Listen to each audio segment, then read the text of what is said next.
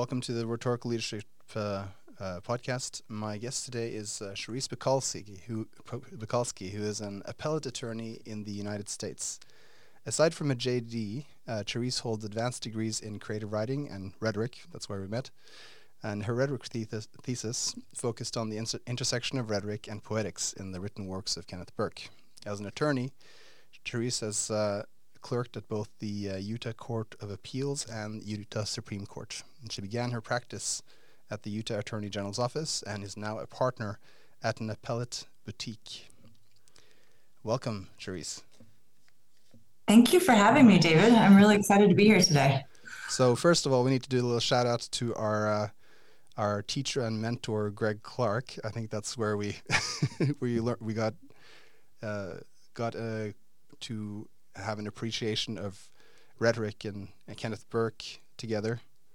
And yes, Greg is a legend and just such an amazing human. And I'm so grateful that he kind of found me as I was sitting in, my MFA program and found out that I was interested in eco-poetics. So that's a Master of Fine Arts for those who aren't in America. Yeah, Master of Fine Arts, and my emphasis was poetry, and I was really interested in eco-poetics and just exploring nature. And he kind of sat me down and said, if you are interested in eco-poetics, then you must study Kenneth Burke, who is the father of eco-criticism. And it just changed everything about my brain. I mean, heading into that line of inquiry and study and discourse, it was just awesome. So I'm grateful. You were headhunted. For me, it was just a chance, really, just as part of the program. Yeah. But I have to say, in his classes, we would prepare something almost every week, something written, and receive feedback almost every week on what we had written. And it was first with that interaction there where I was able to write and get feedback and write and get feedback and rewrite. It was really during that class I feel like I started thinking as an academic. Mm-hmm. Started being a bit more careful with my wording, with my sources, thinking about potential implications, and some of his praise when I actually did a really good piece of work. I mean, it made my day. Yeah. Made my week. Yeah. I mean, he was such an engaged professor. He cared so much about the way that our thoughts were developing and the way that our ideas were developing and the way that we were developing as people. And he cared so much about the content as well.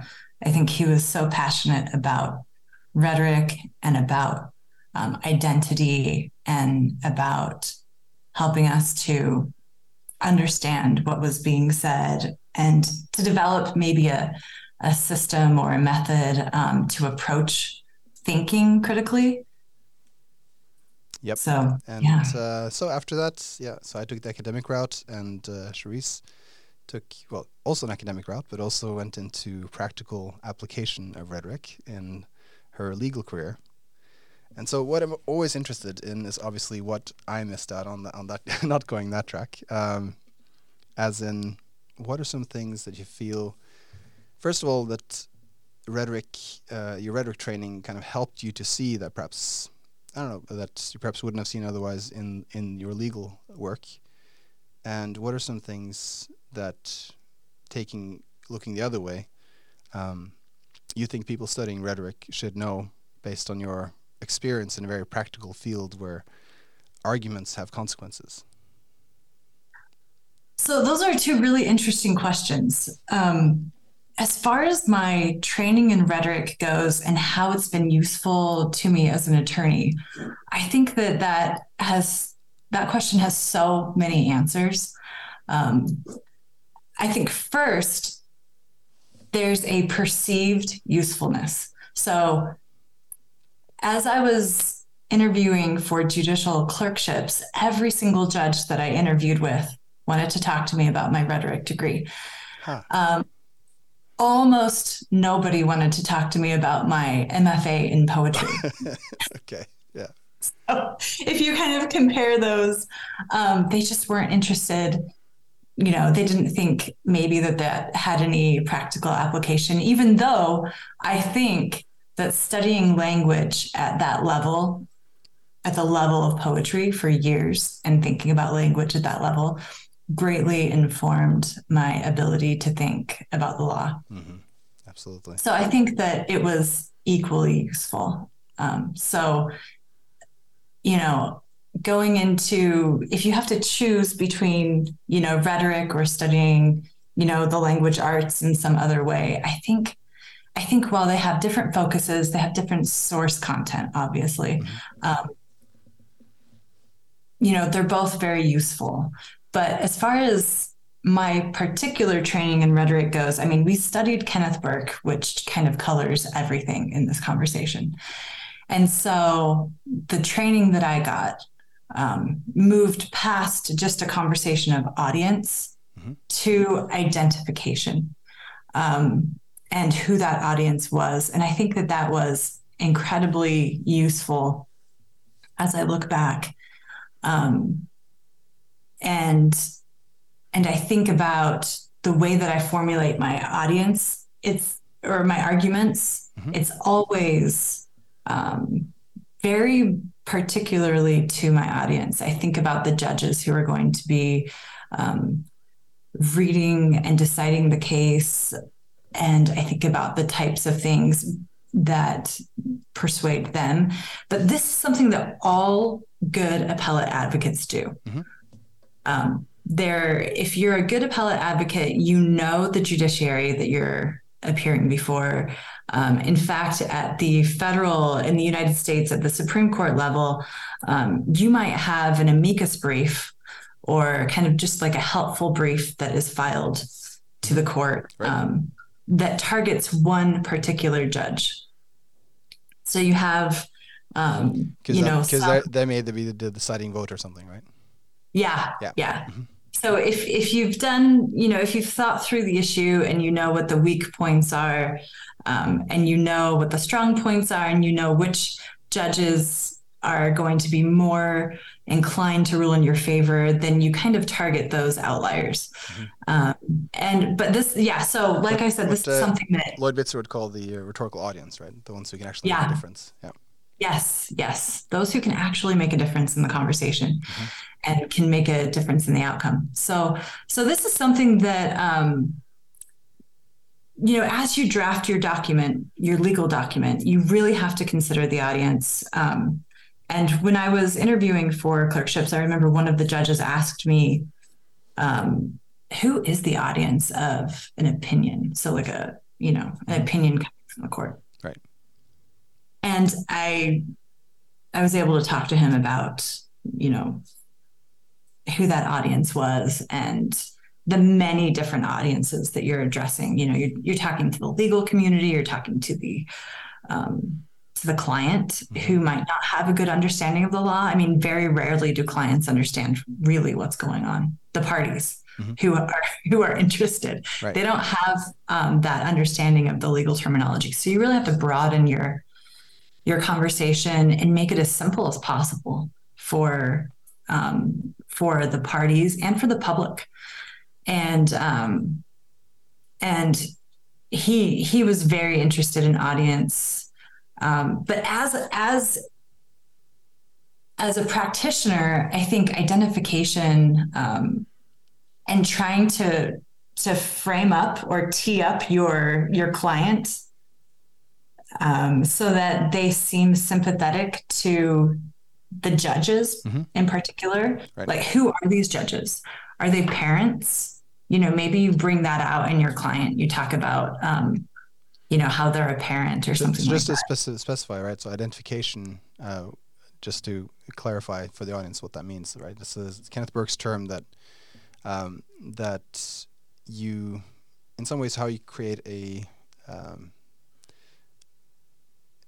almost empathy, a kind of way of seeing yourself in the other, or that you are a part of the other in some kind of way, right? Kind of some kind of consubstantiality between them mm-hmm. and you, and that you are able to relate to an audience by talking their language, by showing that you share their values.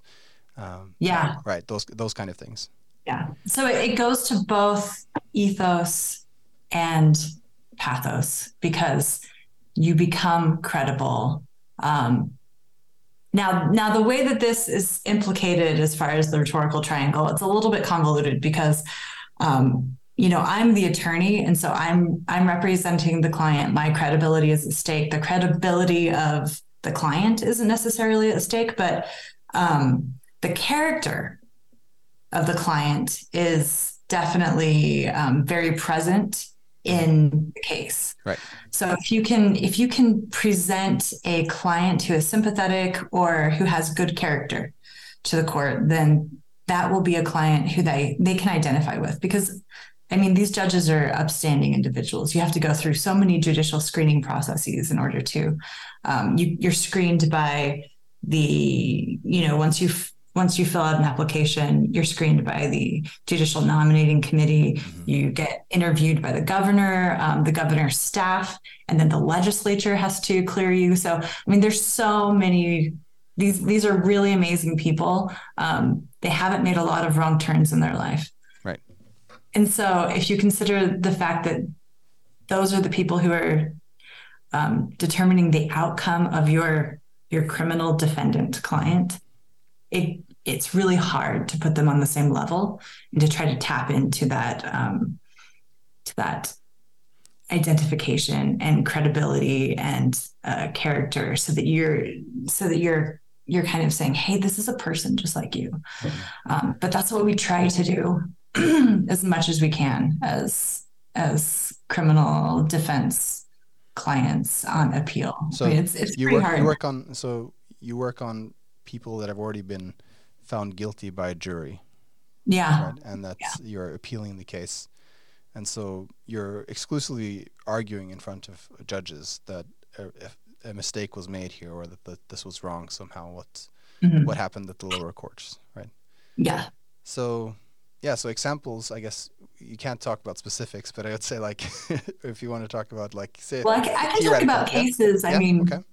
There are maybe not my ongoing cases, but but past cases or court opinions that I've read. I've noticed as a practitioner that the cases that are reversed the most often are the cases where the defendant is someone who you can identify with as maybe as a judge. So not as a satanic ex-murderer kind of thing.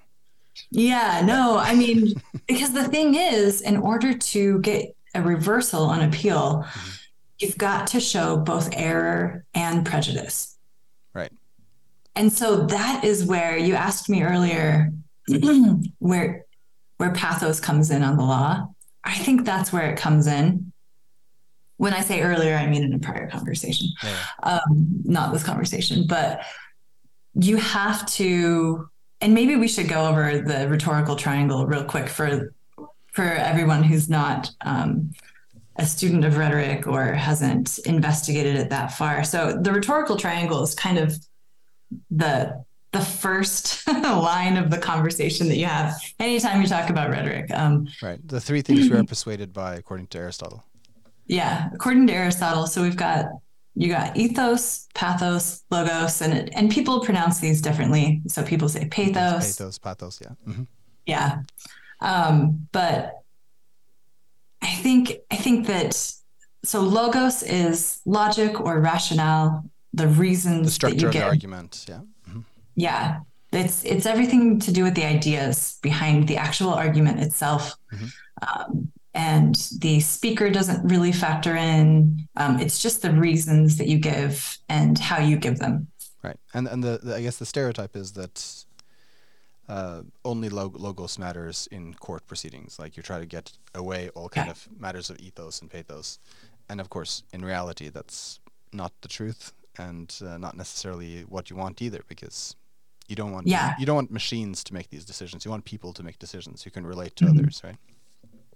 Yeah. I think the gold standard that everyone shoots for is that the buck stops with logos. I think that is because that makes things predictable. Mm-hmm. It doesn't matter which panel of a court might consider your case, although of course it does. I mean, logos obviously can be abused too. Stats can lie.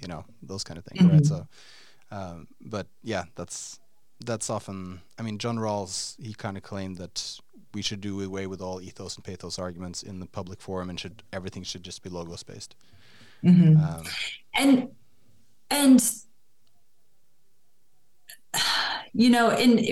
when it comes to the law, things are logos based. I mean, you can write up your fact pattern and present it to the judge in a way that makes your client seem like a credible person, mm-hmm. or a person you want out in society. But all of the arguments, they all start with a conversation about the law. Mm-hmm. And so you take this in appellate briefing, you have this facts section, and it's kind of the introduction to what happened. Why are we sitting here today? This is the story. This is the narrative. This is what my client did. And this is what happened at trial. So that's kind of the fact section. And then you come to the legal arguments, and this is the legal basis for reversal in this case. So you have to identify an error, and you have to explain why that error prejudiced the client's case in a way that is significant. Mm-hmm. And so the system attempts to place logos at the forefront and to make the rationale for reversal, mm-hmm. very logos based. Right. But then that just creates the room. That just creates the room for doubt in some ways about the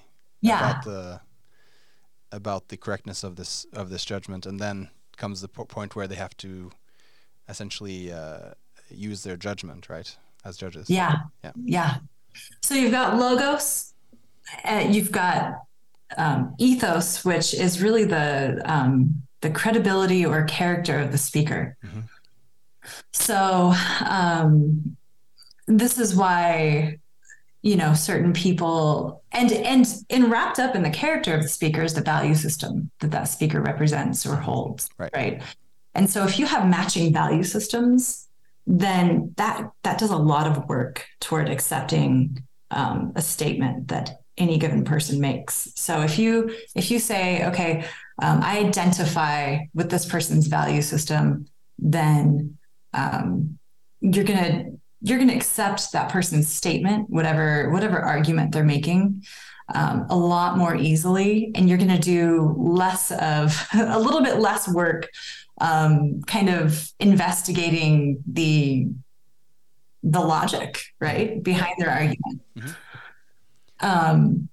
So matching value systems are really important, and it's really important work toward identification.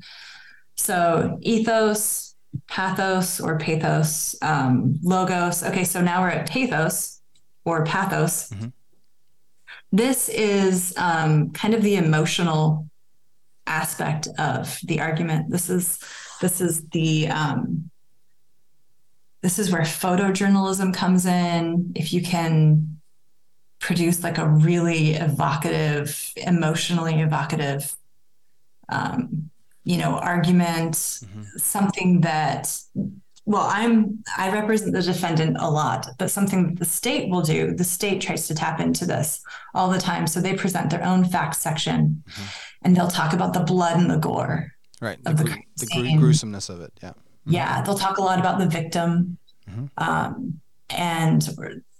Or the alleged victim. They will try to play up through, the photos of what happened, even though if you look at it from a completely, logical standpoint, photos are oftentimes completely irrelevant. Mm-hmm. They only serve to bring in this emotional dimension to the trial, and to the evidentiary picture. So emotion. Because the facts have mostly already been established. We're not talking about a picture to be able to find some kind of new fact detail that wasn't there before. Yeah. It's to, I mean, well, at that point when you're talking about it is that the facts have been somewhat determined already. What you're talking about, so they often use the pictures just in order for the emotional impact of it, essentially. Yeah. I mean, the fact that the jury is trying to figure out is if this person did this thing that they were accused of doing. And I think rarely photos contribute to that analysis. Right. Just from a defense attorney perspective. I mean, what it tells the jury is that this could happen to me, and we need to put this guy away or this lady away, because otherwise stuff like that could happen to us too, right? I mean, you feel threatened by it. You feel right. So I think. I mean, there's an understated argument right here that we here's something awful that we need to remove from our society as far away as possible. Yeah. And it has very little to do with whether that person sitting there in that chair did that thing that they were accused of doing, right? In some cases, I can imagine in some cases there might be some relevant, non-prejudicial reason to bring something in. But prejudice is a consideration in every single evidentiary ruling at a trial. So first you've got relevance, and that kind of plays into logic, right? Is this relevant to the determination of guilt? And I'm talking about, my firm does civil cases as well, but I handle a lot of criminal appeals. So I'm just kind of talking about the criminal aspect of the law here. But so is the evidence relevant? And then second, will it prejudice the jury? And that is a consideration for every single piece of evidence that comes into a trial. And that has to do a lot with pathos. So you can say that these pictures actually were kind of unnecessarily incendiary or But it's interesting because the language that you're dealing with is whether or not they're unfairly prejudicial. Right. And so they have to be relevant, but B, they can't be unfairly prejudicial. And so there is some wiggle room there for the state to say, well, every single piece of evidence is prejudicial on a certain level. I mean, this is why it's relevant, because they're hoping that it'll inch the jury toward a conviction. I mean, some specific examples there that I can think of, even just having watched as a Norwegian, as I remember a Supreme Court or a specific case about an axe murderer, a lady, and them actually bringing the axe that was actually used into the courtroom and swinging it and on a piece of wood, I believe, to show and obviously they made the wood very soft to make sure it goes deep in, and you can imagine how that goes into human flesh and so on. Oh my gosh. Right. So that's an example there, right? What we're talking about in pathos is what evokes strong emotional responses, very often very vivid description or imagery, right? Yeah. And so you can see it, you can imagine you're standing there, and it evokes the same kind of revulsion as if you were there in the moment yourself, right? Yeah. There was this case is so hard. There was a case that I had where the client had been convicted of murder, and at the jury trial, the state had him stand holding a gun, pointing it at the prosecutor. And it was a facsimile, so it was a fake gun. How could they do that? I mean, couldn't the defendant just say no, I'm not going to do that? Obviously, here you're making them see me as a murderer. Why would the defense attorney not object to that? I thought it was so prejudicial. And the defense attorney did object. But it's overruled. And this is so interesting, David. This conversation, this right here is exactly why identification is so important. The state had controlled the narrative of who this guy was the entire trial, the appeal. And by the time by the time I was able to enter into the case, it was at the Supreme Court, and we were asking for the court to review this case. And I really tried to play up the fact that he was a dad. I mean, the facts leading up to this murder or this killing were basically that he was like a really hardworking dad. He was working late. He had a bunch of cash in his pocket because he had just gotten paid. He was a dishwasher. He was here in the country illegally, so he got paid under the table, and someone was attempting to rob him. And the facts that the state were trying to play up were that he was a former gang member, and that this person that he was with had been listening to gang music that was, offensive to him or something like that. I mean, something that to me that just didn't even make any sense, considering the trajectory of his life. He had been a former gang member, but it was so clear that he had left the gang months before. He just that evening had dropped had gone to see his little daughter, had gone to his mother's grave. I mean, if you're able to paint him as a family man, as opposed to a gang member, there's just a world of difference there, right? Why would a family man kill somebody because of music they were listening to? You know what I mean? Yeah. That's just, it's incongruent. But of course the state argues, no, this is a violent gang member who still had some sort of interest apparently in his gang because he killed somebody because he was listening to music. To me, it seemed a lot more reasonable to think this guy had just met this guy that night from his roommate, and they're walking down the street, and his roommate knew that he had this money on his person and had told the guy before. And, his story, my client's story, was that they went out and he got robbed at gunpoint. He was able to fight the assailant, grab the gun and shoot him. So anyway, at trial, the state had him hold the gun and point it at the prosecutor. I mean, to me, that was just so prejudicial. It's insane. Yeah. And the only reason, and the Supreme Court mentioned in the opinion how problematic this was, but that there was no evidence. And this is where I think there's a little bit of wiggle room here, where, maybe credibility and pathos come into play and overwhelm logos. There was no evidence in the record describing the gun that he was forced to hold. So for all they knew, it was a water gun.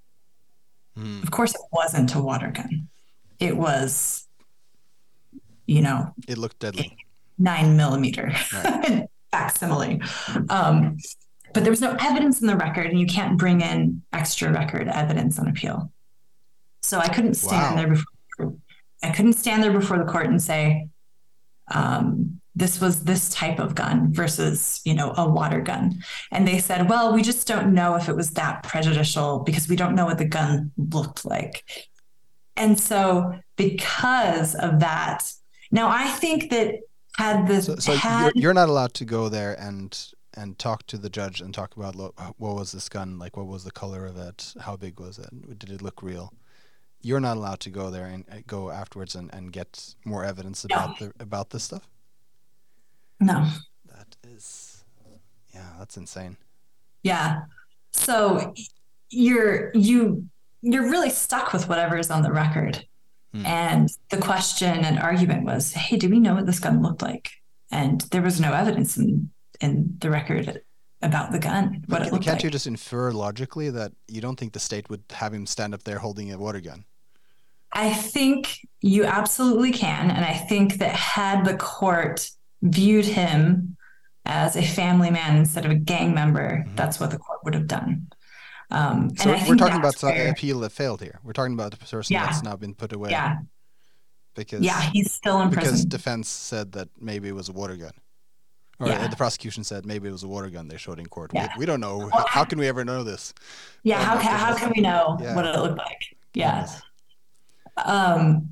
And so I think that's one Like of I those would have situations. almost said like, are you an idiot? Like seriously, do you think the prosecution would have had him there stand holding a water gun? Well, and then When you the lose point was from the record credibility. that you wanted to show him. Yeah. No. Yeah. So that to me, that case right there is such a good example of the way that pathos and logos kind of come up against each other, and also ethos, if you're looking at the credibility of a client. Right. Right. And if a court wants to rule in your favor, they can find a way to do that. And if they don't want to rule in your favor, then they won't. And the sad part is that the state just controlled the narrative so strongly that he was this gang member. And it's kind of sad because one of the facts that I think influenced the court was that once he was sent to prison, he had to reaffiliate with this gang. And to survive. Yeah. so yeah, to survive, right? So there was this record evidence that he had reaffiliated with the gang, or had not necessarily returned, but they were looking out for him or something like that. And to me, it made sense that as an ex-gang member going into this gang culture of the prison, you would need to affiliate with a gang in order to survive. Yeah. It didn't necessarily mean that he had any kind of loyalty to that gang when he shot the person. I mean, he was working like I would join a gang in prison. Like seriously, if there was the kind of prison environment as in America, where it's that, or like somebody could become a male rape victim. You find whatever alliances you can if you can't trust the system. Yeah. No, that's absolutely correct. And I mean, the evidence in trial was that he was working, 60 to 70 hours a week as a dishwasher. That's not a gang member. You know what I mean? Yeah. I mean, he was not affiliated with the gang at the time. I don't think that. Anyway, so to me, that just shows that if you can get your audience to identify with your client, then it does so much work toward showing prejudice. The case that Kenneth Burke makes, right, is that we are, all of us, this kind of huge conglomerate of different identifications that connect us with certain groups or with other groups, right? And so take a certain sliver out of that and you say like, he's a gang member, right? Take another sliver out of this and he's like, this guy's a worker, he's a father, he's all these other things. And I guess that's where Kenneth Burke says, right? That's why, because we have all these conflicting identifications, that's the work of the rhetor to select certain as important and others as insignificant, right? Yeah. And so that's what the state did there in that sense, and worked in their sense. Yeah. So there's these cycles of association and disassociation, or dissociation. Yeah, they just made the gang aspect of his life overwhelm the hardworking parent aspect of his life. And you wonder how much race goes into that, how much class goes into that. See his.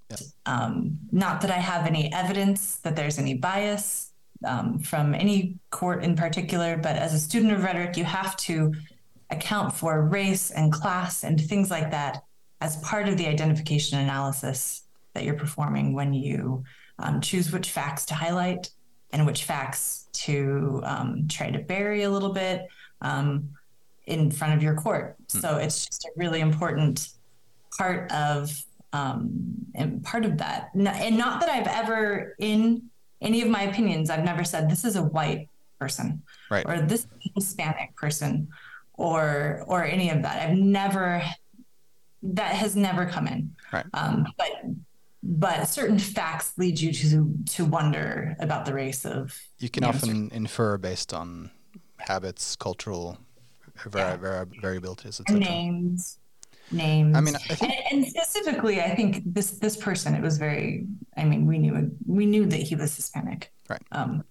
and we knew that he was I think he was from Argentina or something like that, and had come as a dreamer, and he had come over with his parents, and that was why he was illegally here. So, but anyway, there are other cases where you have defendants who maybe look a little bit more like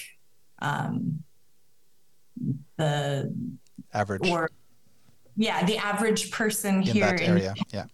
Yeah. And so one of these cases that I'd like to highlight is actually a private case. It was not a defendant, it was a plaintiff. So outside of the criminal arena, you've got the civil arena, and you've got the plaintiff and the respondent there. And there it's rather the plaintiff. than the defendant and the, So the defendant here was an insurance company, and the plaintiff was a grandmother. She worked at a school, and she'd been hit on the freeway. Her car had been hit by a semi-truck. Ouch. Yeah. And the semi-truck had a history of the driver had a history of poor driving, and had even been awarded and encouraged to meet all of his quotas at his company. But he had this big long list of complaints from people driving on the freeway with him with these, these cement trucks that are just tons and tons. And so the company was aware that he was a poor driver. Nevertheless, they employed him, they awarded him, even in the face of getting all of these complaints. And he hit her car with his big, huge cement truck.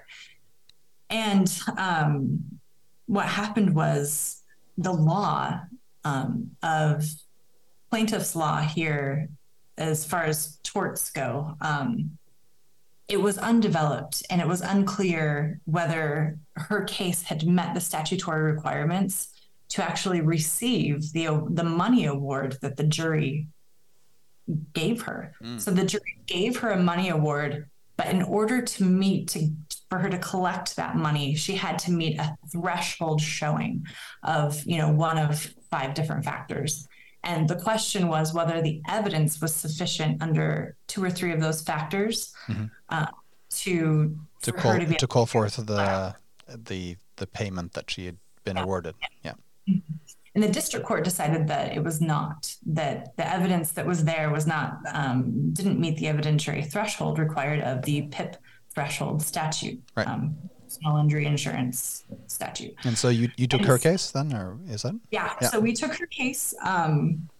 We took her case, and, the law was undeveloped, and there was one area of law that we actually were arguing for the court and we went straight to the Utah Supreme Court here. We filed a letter of retention so the court would retain the case instead of send the case to the Utah Court of Appeals. And so the case was only in the Utah Supreme Court. And it retained the case, and it also considered whether our jurisdiction here in Utah should go against the majority in another area of court law. And we argued that it should, and for very good reason. I thought that the law that it was considering on that issue was poorly decided, and it was decided a long time ago with maybe some sloppy thinking. And so anyway, we were really up against something with this case, but we took it because it was just very sad that she had gotten her very small jury award taken from her. And I actually argued this case, as well as the last one that I talked about. I argued this case in front of the Utah Supreme Court. It was our first case coming together as the appellate group, that we represented somebody together. It was really exciting. And we ended up winning almost every single issue. There was one issue that the court didn't decide. And they decided to leave it for another day. But we won every single issue. She ended up getting her money award. But she was a grandmother who worked at a school, and she was a person who had been injured by this, cement truck. Right. And she was somebody who never really complained, and her quality of life had been greatly diminished. She was in so much pain that she couldn't play with her grandchildren anymore. And she was just a really, like a really sympathetic person. So I think in answering your question, maybe what it was that rhetoric did to help me, or what it added to my law degree, I think there's emphasizing good facts and there's minimizing bad facts. But I think the next level is identification and helping the court to identify with your client. So anything that you can do to help the court to feel like your client is similar to them, I think is very powerful work that you can do. There are other cases here, even in the criminal arena. There was a dad who was, now this was not my case, but these two cases, they're father cases. One of them was a spanking case, and one of them was a child sex abuse case, where it was just tickling. Right. 12-year-old girls at a birthday party, and the dad was tickling the daughter and had tickled a couple of the friends. And the friends accused him of sexually abusing them. And later on, I mean, I think it's very sketchy under those facts. I think it scares parents. Right. You know, I'm a parent, I tickle my children. Maybe I wouldn't tickle my kids' friends. Yeah. I don't know, but he did. He tickled them, and there was this little tickle situation. And anyway, it was reversed, and for very good legal reasons. I won't go into the legal reasons. I'm just focusing on identification at this point. But here we have a father, you know, at the birthday party, probably similar socioeconomic situation. There were no facts that I saw that suggested that, you know, he was in a different class than maybe any of the judges who would be considering the case. And you go to the spanking case, there, you know, it was a case where a dad had, I forget the exact outcome of, you know, what had happened. Like, he had lost parental visitation rights with his son, but his son was throwing some like 3-hour tirade and had hit his grandmother and just refused to calm down. It was very violent. And the dad spanked at the end of the 3-hour tirade. And then the mom, the parents were divorced. The mom saw a mark on her son a couple of days later. And the mark was the problem. Spanking wasn't the problem. The mark is the problem here in Utah. But again, that case was reversed. I think under the facts of that case, the dad looked very sympathetic. And many of the justices or judges, I think this was not the Supreme Court, I think many of the judges could put themselves into the father's position there, where what do you do? Right. So anyway, I think if you can find some area of the defendant or of the plaintiff's life that you can kind of prop up and say, look, this person is similar to you and me. We're the same here. And then you've got a little bit more chance of a favorable outcome. And this, I want to say, is why diversity is important on. It's why we need representation from, you know, everybody on the bench, even to the point to where, I mean, let's call some more judges, you know, let's open up some slots. So that the bench can be more diverse. If they're representative, yeah. If you've got a panel of 3 judges and it's a random panel and you have one person of color sitting on a court of, you know, 10 or 11 judges, and they're just rotating through these panels, then they're not going to have the opportunity to see as many cases. You know what I mean? Yeah. So it's like, you know, I think it's, I mean, what we were talking about there, I think it was also just, I think we just all need to recognize that this is part of who we are. Like, we are, as Kenneth Burke talks about, right? It's like our interpretation of life is to a certain extent a result of all the things that we've experienced. And if we have fond memories with where we've interacted with people that, you know, may have broken one or two rules here or there, right? But we know. We know kind of the people, and we don't say like, okay, just because this person has done that means that they're the same as a murderer. Yeah, you yeah. know, or things like that. I absolutely agree. And I think that it's important also for especially people who sit in positions of authority over other people to do the work, and maybe in every single case, and maybe this is something that that judges need training on, the concept of identification. Right. I mean, we talk about it in terms of race and class and bias, right? But we don't necessarily train people to pay attention to the ways that they identify with other people, right? We just say, don't let race factor into this. Don't let class factor into this. But maybe we can go a little bit further and say, you know, how are you identifying with, you know, these people and you know, these parties? Maybe some of the facts that are presented help you to identify with one party over another. Or maybe some of the facts that are presented cause you not to identify with any of the parties at all. And then where do you come in to the conversation? So I think identification needs some exploration. It can really be developed in the law to even the playing field and to help the law to become a lot more objective instead of.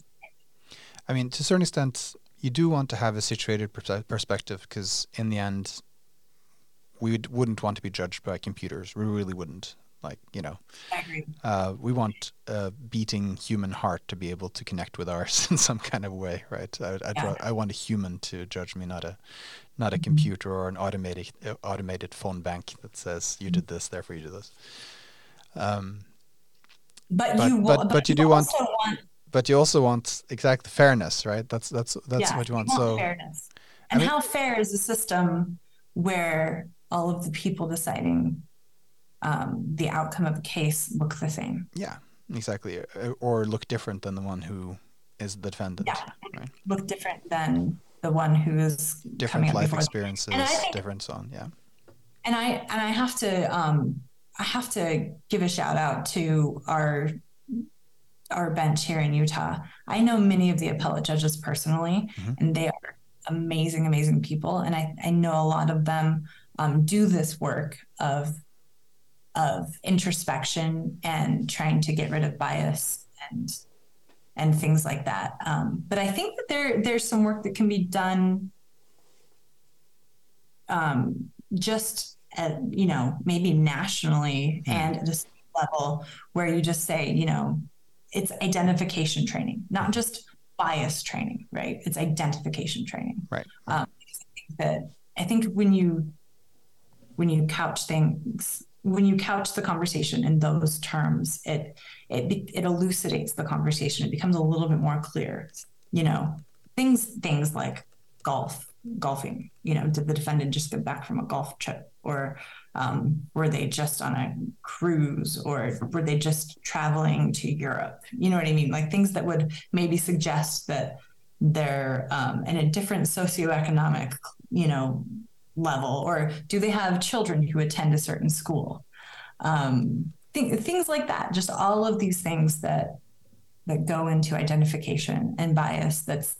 It's way broader than just race, and it's way broader than just class. Yeah, and I think that you know, lawyers need to be conscious of this too. Say like, well, there's always something that connects us. Just because we're humans, like even if we have, like Burke says, two humans with completely different experiences of life will not be able to communicate. But there are no two humans like that. If nothing else, our biological functions are similar, you know. Yeah. Although it would be good to have more women probably on the court, but you know, with certain also different biological functions. But just to finish that point, speaking of women on the court, we have certain things that we all get tired. We all need food. We all. Most people experience if they've been a parent. You know, we have all these things that can connect us. Yeah. So but speaking of women on the court, this is the first time there's been a female majority on the Utah Supreme Court. Interesting. Which is awesome. A couple of those judges were stolen from the Utah Court of Appeals. And so it used to be a female majority there, and now it is not. There are only 2 females that I know of.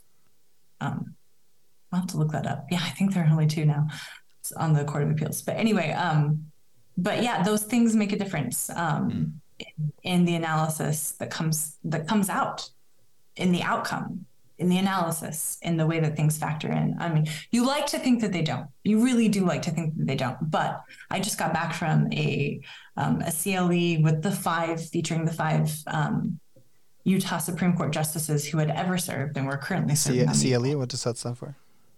Continuing Legal Education. Yeah. Mm-hmm.